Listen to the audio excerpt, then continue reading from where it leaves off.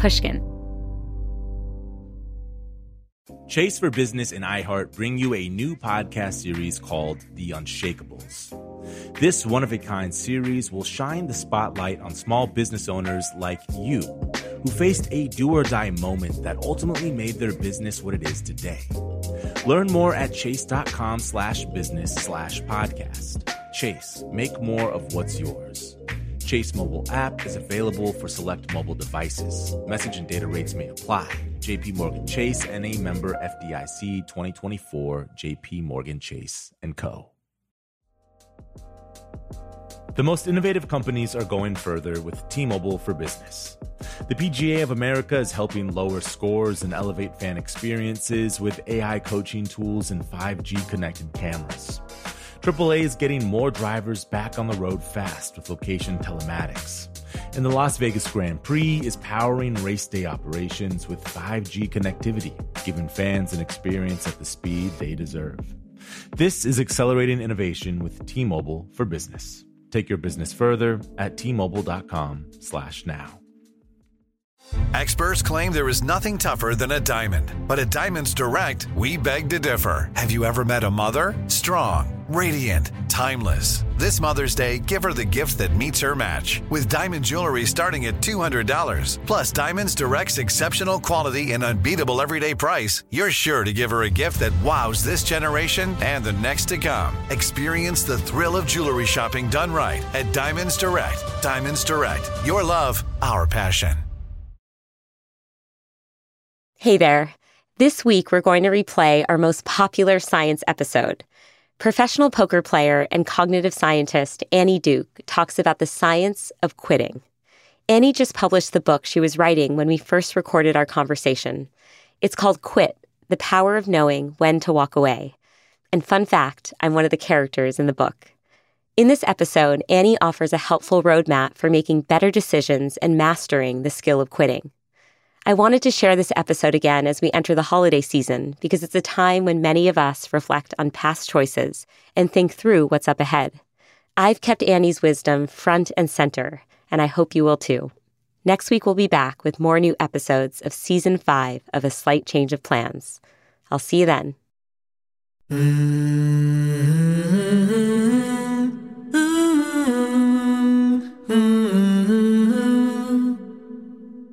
What I found out is that there's all these great words for grit, including heroism, right? Steadfast, right? Perseverance, grit is one of those words that's a super, super positive connotation, stick-to-itiveness.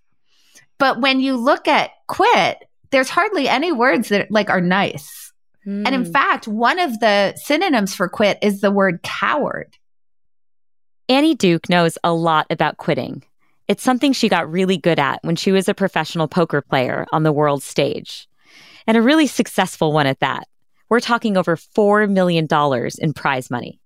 And what distinguishes great poker players from everybody else is mainly quitting. They quit a lot more. So they're just very good at cutting their losses. So they fold more hands to start. Once they've committed money to a pot, they fold a lot more. They change tactics or strategies in the middle of things. And you have to be willing to do that.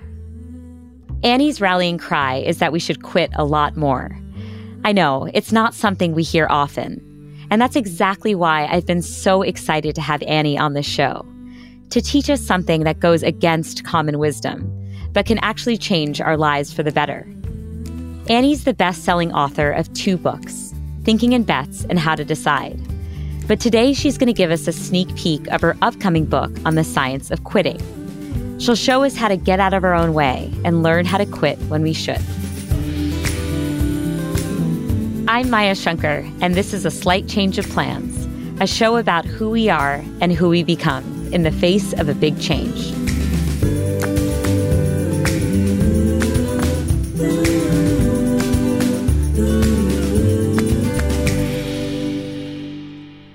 Poker wasn't always in the cards for Annie.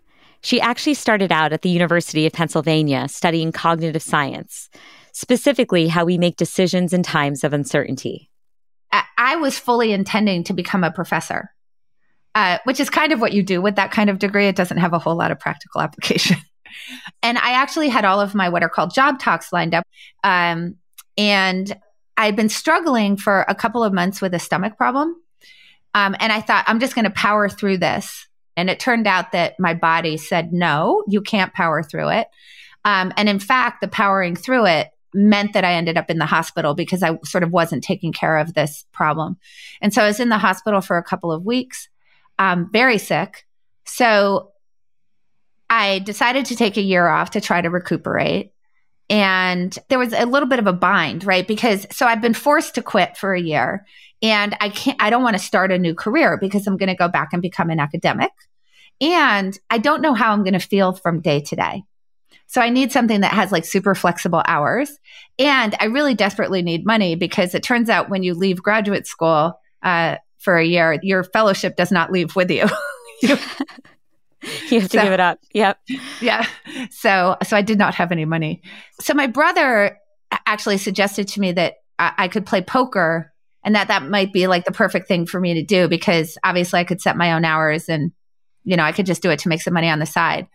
And you know what? I sat down at the table and it was like, when like in the movies, they'll have like the heavens open up and the angels are singing. It felt a little bit like that to me because when I thought about what I had been studying in graduate school, this was that. In other words, this problem of how do you make really great decisions under uncertainty? And poker is like super uncertain. You can't see the other player's cards. And in the short run, there's a really, really strong influence of luck, which makes the decision-making problem really hard. And it's really high stakes in real time. And sort of from the moment I sat down at the table, it turned out I had a knack for it. So I didn't actually end up going back to graduate school because I loved this so much. And I was experiencing a lot of success. Like within a couple years, I'd played the World Series of Poker. I was making final tables. I cashed in the main event, ended up moving to Las Vegas. And this is what I really concentrated on for quite a while. And then in 2002, there was a new aha, which was that there was this amazing conversation to be had between cognitive science and poker. Poker sort of informing the cognitive science and the cognitive science informing the poker. So I started consulting and speaking full time and really wanted to write a book about these topics that I had really been exploring. So it looks like I've changed careers a lot, from academic to poker player to speaker and consultant to author, back to academic. It seems like a lot of zigging and zagging, but there's this through line through everything, which is learning under uncertainty. Yeah. So quitting gets such a bad rep, right? Totally. And, one of the things that I loved learning from you is that it's evident even in the English language that we are biased against quitting. Can you share more about that? Sure. So you have hero as a synonym, like heroism is a synonym for grittiness, and then cowardice as a synonym for quitting. And also, just by the way, one of the things I point out is we have this word grittiness, but we don't have a word quittiness, which is telling in and of itself, right? So obviously there are some negative ways to describe being too gritty, like stubbornness or rigidity, but they're few and far between. Mostly they're like amazing, like, oh, you're such a hero. You're so gritty. You have perseverance, stick-to-itiveness, pluck. You're very plucky, right? You have mettle. And then on the quit side, it's just like, oh, you're a coward, right? You're capricious, like all of these things. So I think that it's really reflected in the English language. And then it's kind of reflected in, if you think about the way that we process narrative, right? We don't really see the quitters. Like what we think about is the people, the heroes are the ones who persevere beyond the point of physical or emotional or mental well-being in order to push past that and like cross the chasm. But the problem, of course, is that a lot of times those people have put themselves in danger in a situation where you really ought to have turned around. And what I think is really interesting, and I talk about this in the book, is that from a narrative standpoint, we'd prefer somebody to push past the point of sensibility and persevere and actually perish to somebody who rightly quits early. Like, which do you think of as the more admirable person. So one of the examples like I give in the book is if you think about Everest, right? When we think about somebody like Rob Hall. So for those people who don't know, like if you've read the book Into Thin Air or you've seen the documentary Everest, this was in 1996, and there was it was a disastrous year where a lot of people died on the mountain on Everest. And Rob Hall, who was this amazing alpinist and expedition leader, was one of those people who perished. And he is very much painted as a hero of that story. He had set turnaround times for every single day. And a turnaround time is just, if you haven't gotten to point A by this time, you must turn around and go back to whatever camp you're coming from. The reason being that there's a very, very dangerous part of that mountain called the South Ridge. And you do not want to descend the South Ridge in darkness. You'll fall like 8,000 feet into Nepal. And Wow. Rob Hall broke the turnaround time. So, and obviously it resulted in tragedy. And what's really interesting is that there were some people who followed the turnaround time, who are also described in the book. They're also in the documentary, and nobody remembers their names. Just so you know, it's Hutchinson, Taskey, and Kosicki. These are three people who turned around at the right time and made these great decisions, and they're totally invisible to us because they aren't the heroes of our narratives. And that's part of the problem. Like, how do you get people like that to be the hero of your narrative? Yeah. Yeah. Can you also just close the loop for listeners on Rob Hall? So just noting that the reason he did not follow the turnaround time is he was trying to help this guy get up who had previously not been able to get up. And do you mind just sharing that? Because I think that's such an emotionally evocative part of the story, which is like, we can't quit a second time, Yeah. So Rob Hall actually got to the top, but then he waited there for 2 hours for a guy named Doug Hansen. And the question is why? Right? Like, why? He was already an hour past the turnaround time. Doug Hansen clearly was well past the turnaround time and was not nearly as skilled a climber as Rob Hall was. So why didn't he turn around? And you have to rewind to the year before to understand kind of what the forces were that caused him to do that. So the year before was a very bad climbing year. So Rob Hall had tried to summit with a group, and Doug Hansen was in the group, and they came back down. So they had abandoned their summit attempt. So now he convinces Doug Hansen to come back the next year because he says, I'll get you up the second time. And now we can see these forces. Like, this is one of the big forces that causes us to not quit. And the phrase that I think is such a great phrase for us to really internalize is called in the losses. So when we're in the losses, we have the desire to get those back. And we don't think about, well, what's the probability that I would actually be able to succeed? That's number one. We don't think about, if I go for this, what are the opportunities I'm going to give up by going for it? Right? And that's true of anything. Like, if you're in a monogamous relationship, you're obviously foregoing the opportunities to date other people. If you're in a job, you're foregoing the other, opportunities to have other full-time jobs. So this is a really actually big problem, is that we tend not to see what we're giving up in terms of the other opportunities that might be available to us when we're on a particular path.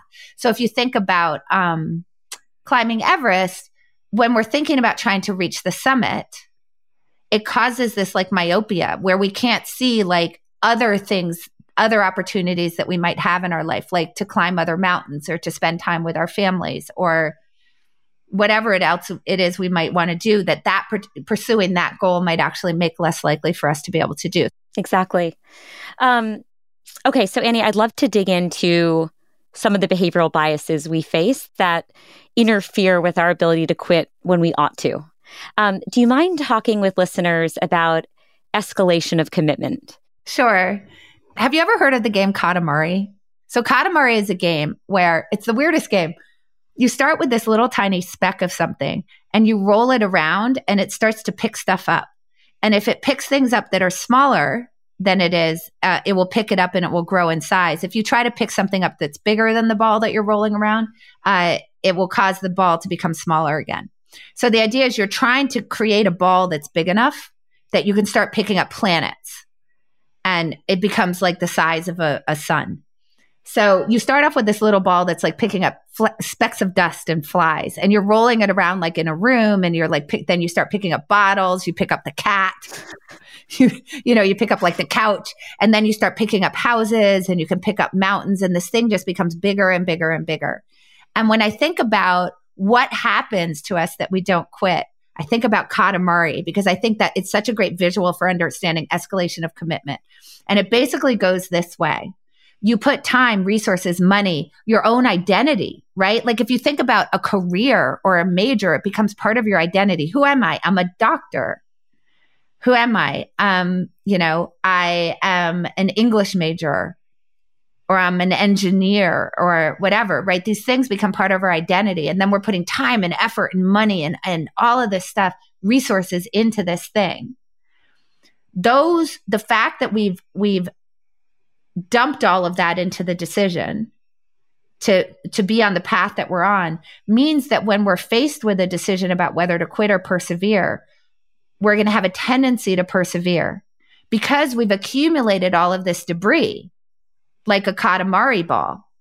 But what's interesting is that the fact that that pushes us to persevere means that now we persevere and now we put more time and more effort and more money and more resources and more of our identity into the thing that we're doing, which means that the next point that we're thinking about whether to quit or persevere, the ball is bigger. It's starting to become house-sized, which makes us then more likely to persevere again, and so on and so forth until you have like this Katamari that's the size of a planet, and you kind of can't quit at that point. So now if we go back to Rob Hall, we can see the problem, right? Because he's carrying a lot of that with him. He failed the year before. He's made a promise to Doug Hansen and that he's going to get him up. And that causes this myopia for him to sort of, I think, not to see the situation for what it is, which is one that you should quit, go back down the mountain, grab, Doug Hansen, and then, maybe you have a chance the next year. I'm wondering, Annie, if you can talk a bit about the role of regret in all this, because there is a regret asymmetry that's important to acknowledge here, which is we tend to feel a lot of regret when we think about the idea of quitting, but somehow staying with the status quo does not fill us with those same feelings of regret. And so can you just talk to listeners a bit about regret asymmetry generally and how that plays a profound role in our conception of quitting, right? It's an antagonist towards quitting. Yeah. So there's two really important biases to think about because they collide here when it comes to quitting. The first cognitive bias is called status quo bias. Status quo bias is that we have a preference for the path that we're already on. Okay. So we don't like to change. We have a preference to keep going the way that we're going. That collides with another bias, which is called omission-commission bias. And what that is that failing to act does not feel as much like a decision as acting does, right? So let's say that I'm in a career or I'm in a relationship and I just stay the path. It doesn't feel like I've made a decision. If I move, if I quit my job and change, if I break up in the relationship, now it feels like I've actually made a decision. Now, the reason why this is an error is because the decision to stay in the job is also an active decision, and you should treat it the same way. Like our regret treats those two things differently. Okay. So let's say that you're in a job that is just awful. Mm-hmm. I have had conversations with people quite often where this happens. They come to me and they say, I really hate my job. I'm trying to decide whether I should quit. I don't really know what I should do. And I ask them this question. Imagine it's a year from now and you're still in the job that you're in. Do you think you'll be happy? And they say no. So what they're telling me is that 100% of the time, 12 months from now, I will be unhappy in the job that I'm in. So now I say to them, okay, let's say that you quit this job and you go get this other job that you're thinking about. Imagine it's a year from now. Do you think you'll be happy?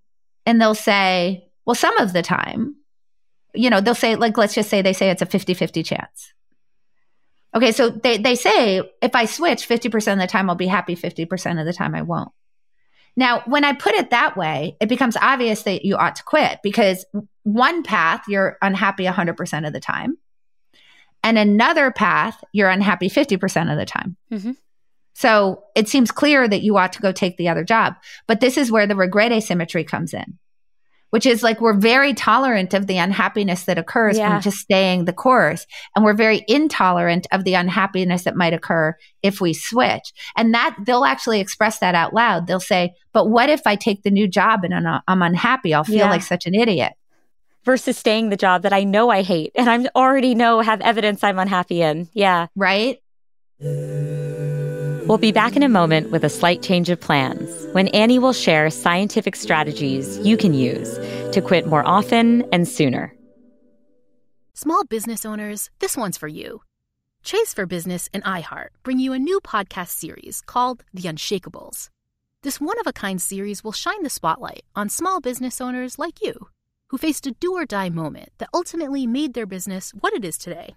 Join hosts Ben Walter, CEO of Chase for Business, and Tanya Nebo, a lawyer and business consultant, on these storytelling journeys of trials, tribulations, and triumphs that hinged on a single event, a split-second decision, or even a stroke of luck. Whether the story is about a warehouse going up in flames or a former partner stealing a whole roster of clients, each episode will showcase the grit, determination, and resourcefulness a small business owner needed to turn a pivotal situation into a springboard for success. Listen to The Unshakables now and learn more at chase.com/business/podcast. Chase, make more of what's yours. Chase mobile app is available for select mobile devices. Message and data rates may apply. JP Morgan Chase Bank, NA member FDIC, copyright 2024. JP Morgan Chase & Co. Should you send that email you wrote while you were mad? Probably not. Probiotics can't help with all of your gut decisions, but if your gut needs a little support, Ritual has your back. Food choices, stress, or travel can throw off your gut health. That's where Ritual comes in. They made a 3-in-1 supplement called Symbiotic Plus with clinically studied prebiotics, probiotics, and a postbiotic to support a balanced gut microbiome. I make sure to take my Symbiotic Plus every morning, and I always appreciate that it's in a single minty capsule. Ritual prioritizes sustainably sourced ingredients and lower carbon packaging for its products, which is another reason I feel good about taking Symbiotic Plus. There's no more shame in your gut game. Symbiotic Plus and Ritual are here to celebrate, not hide your insides. Get 25% off your first month for a limited time at ritual.com/slight. Start Ritual or add Symbiotic Plus to your subscription today. That's ritual.com/slight for 25% off. The most innovative companies are going further with T-Mobile for Business. The PGA of America is helping lower scores and elevate fan experiences with AI coaching tools and 5G connected cameras.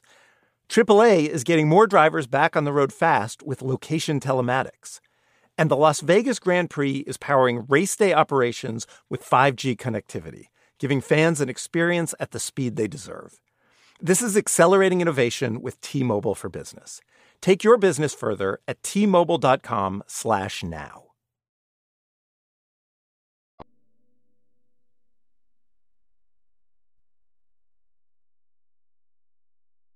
One of the things that you said before that really struck me is around this concept of identity. And the reason is that so much of a slight change of plans is about our identity, how fixed we can feel in our sense of identity in the face of a big change, and how it is that we can navigate that. And one of the things you alluded to is we can sometimes resist quitting even when we know we ought to, because we attach that pursuit so closely to our identity. Or we take so much pride in our identity as good decision makers, we don't like the idea of having it revealed to us that maybe we didn't actually make a great decision in the first place when we decided to do X or Y. And I'm wondering if you have tips for listeners about how it is that we can disentangle our sense of identity from these kinds of decisions or from the attachment we have towards certain pursuits so that we can make clearer choices, more rational choices at these inflection points. So you talked about like it's really hard for us to imagine that we made a bad decision, so we won't give it up. But I also want to add in there, sometimes we made a perfectly good decision, but the circumstances have changed. But in that situation, we don't want to give up, because somehow we think it invalidates the decision that we made in the first place, which isn't true. Remember, we're making decisions under uncertainty. And I think that's part of the problem is we forget that there's a third possibility, which is you made a perfectly fine decision and then you found out new stuff. And that's also, by the way, true in relationships. Like, given what you knew at the time, it seemed like a really good match, and then you found out new stuff. Like, that person might have changed. I think that's incredibly important for people to understand, is that sometimes stuff just changes. It's okay. It doesn't mean that you messed up in the first place. And very often, most of the time, you didn't mess up in the first place. Like, if you put a sign on your lawn for a candidate and then the candidate gets involved in some scandal, it doesn't mean it was a bad decision for you to vote for them in the first place, because you didn't know. Yeah. And I love the thought experiment that you give, which I think elucidates this concept well, which is when you ask people, what's the best decision you've ever made? What's the worst decision you've ever made?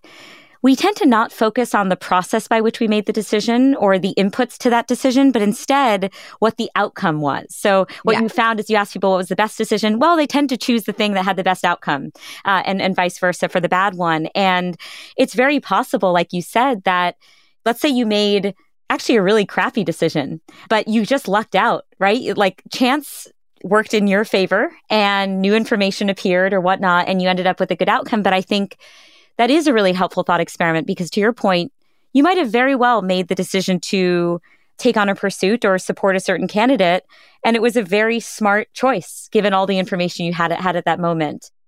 Or by the way, your own preferences can change.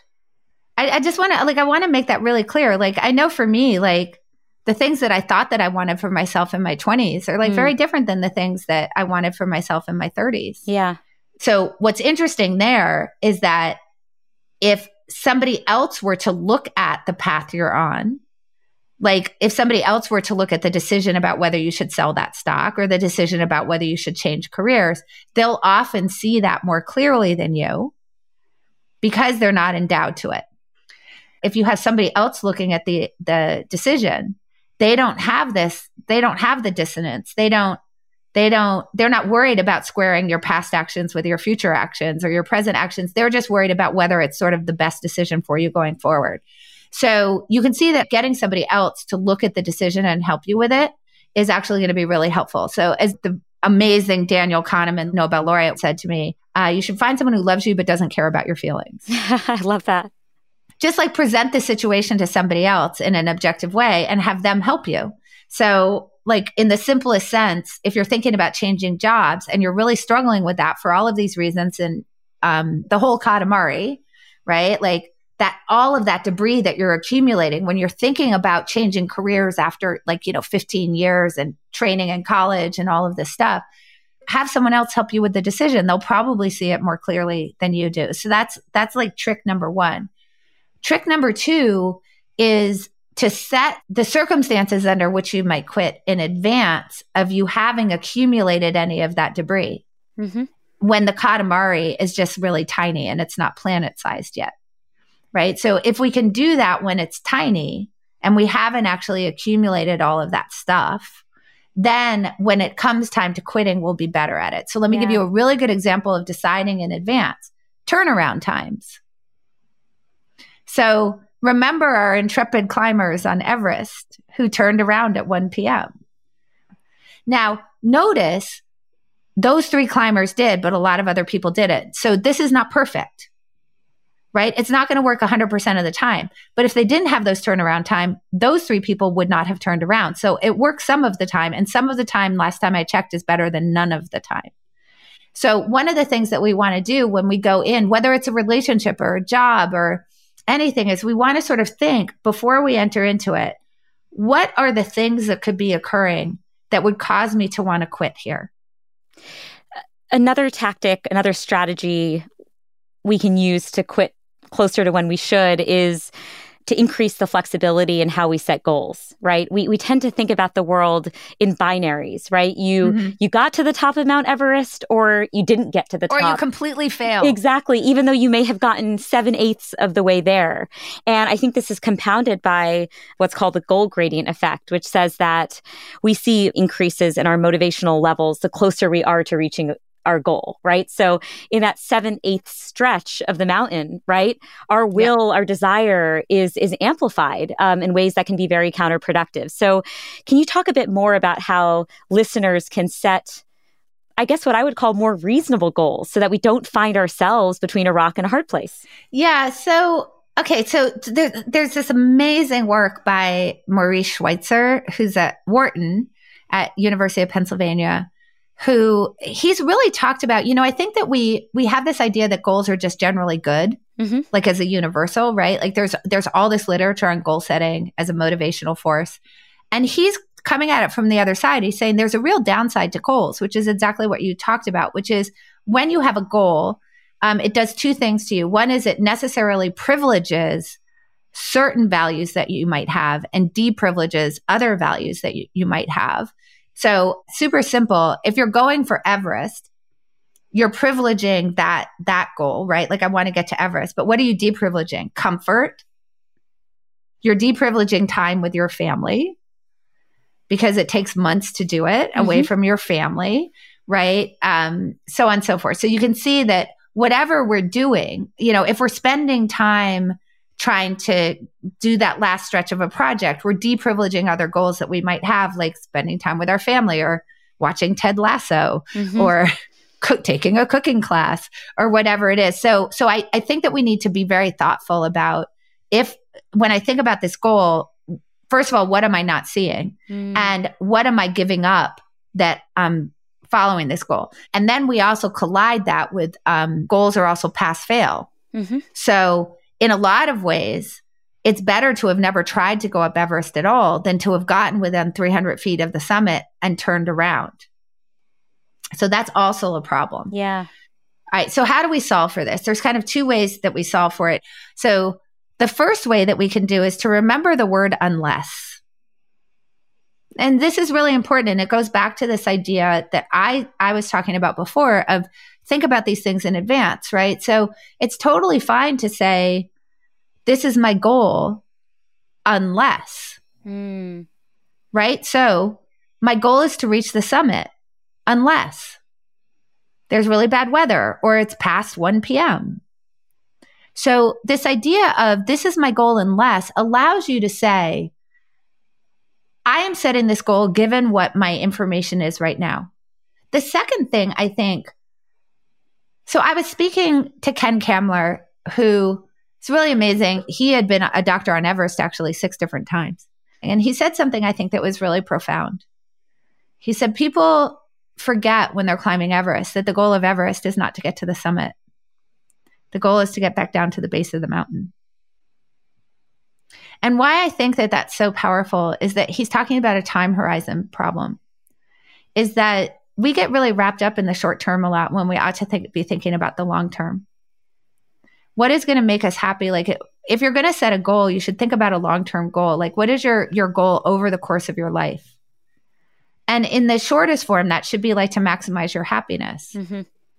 So as you're staying in an incredibly miserable career, because you've put so much time into it and so much effort, and you don't want all of that to go to waste, and you don't want all the training to go to waste, and you're worried that what does it mean if you quit for who you are? Because you're an engineer or you're whatever, and then what will you be if you quit? And what will other people think about you? Won't they judge you for quitting? And all of that stuff that creates that planet-sized katamari that stops us from quitting.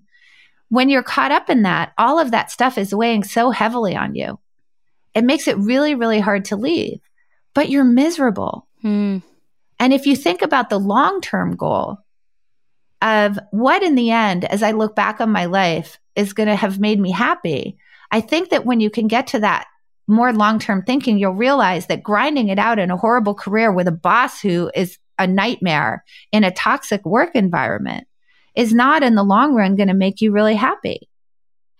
So for our listeners who are having anxiety around quitting, right? I'm wondering, it's not a foolproof plan, right? I'm sure there have been things that you may have regretted quitting at some point in your life, but the upside is that you probably learned something valuable about your own decision-making process and how to improve that decision-making process around quitting. So do you mind just sharing any regret you have about something you quit, but what you learned from that experience?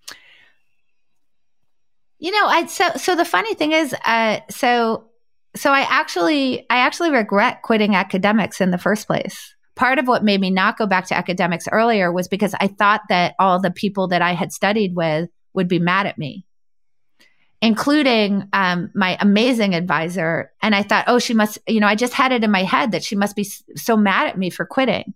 And we reconnected 10 years ago, and she was so the opposite of mad at me. And that is a lesson that everybody needs to learn. It's like whatever you think that other people are thinking about you, it's probably not what they're actually thinking. And I stopped myself from, I deprived myself of a really important relationship in my life and the ability to actually be doing academics at the same time as I was doing something else that I loved in a much fuller way, because I got caught up thinking about how other people might judge me. And I think that's a lot of what stops us from quitting. And when I came back to academics, everybody welcomed me with open arms, and it was all living in my head. And so I would say that's like the biggest lesson for me. I love that so much. Yeah. And it to your point, I think so much of your research and this upcoming book of yours is about how we rehabilitate quitting. And I think as a society, the way that we can change cultural norms around quitting is to recognize the compassion people will show us in the face of quitting and the lack of judgment that we think is going to exist in our heads, as you mentioned, but doesn't necessarily need to be the case.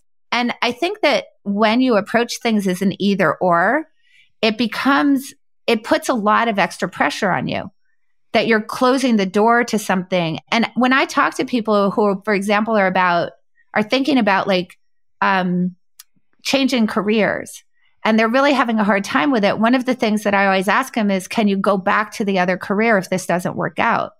And they'll normally say yes. There's no reason why they can't. And that seems to free them up to make the change. And I think that we have a tendency to think of decisions as last and final. And in poker, you definitely can't think about it that way. That's one of the things that poker trained me to do, is to realize decisions are not last and final. And you can always change course midstream, and you can often get back to choices that you rejected. And if we realize that more, I think that we would be more exploratory, and it would make our outcomes better, actually.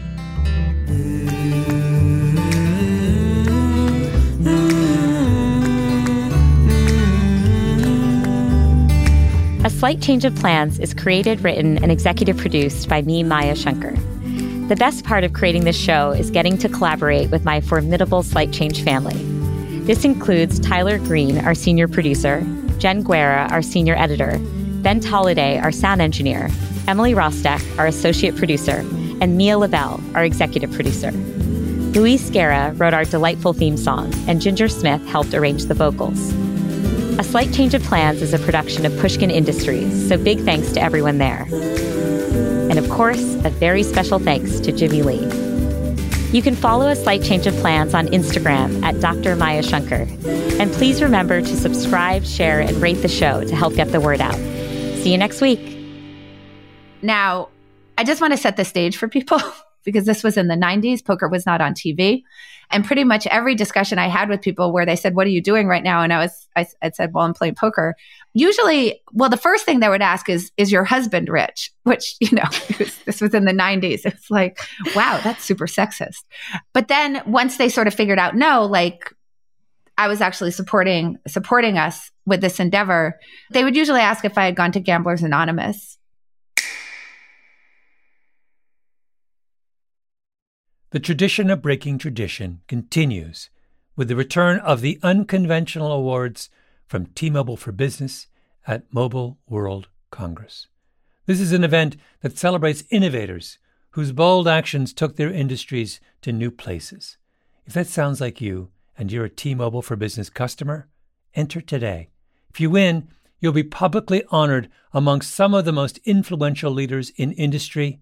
And me, I'll be there too. Enter now at tmobile.com/unconventional awards. See you there. Hello, listeners of A Slight Change of Plans. I'm Vas Christodoulou, host of the How To Academy podcast. It's a bi-weekly show from London's home of big thinking.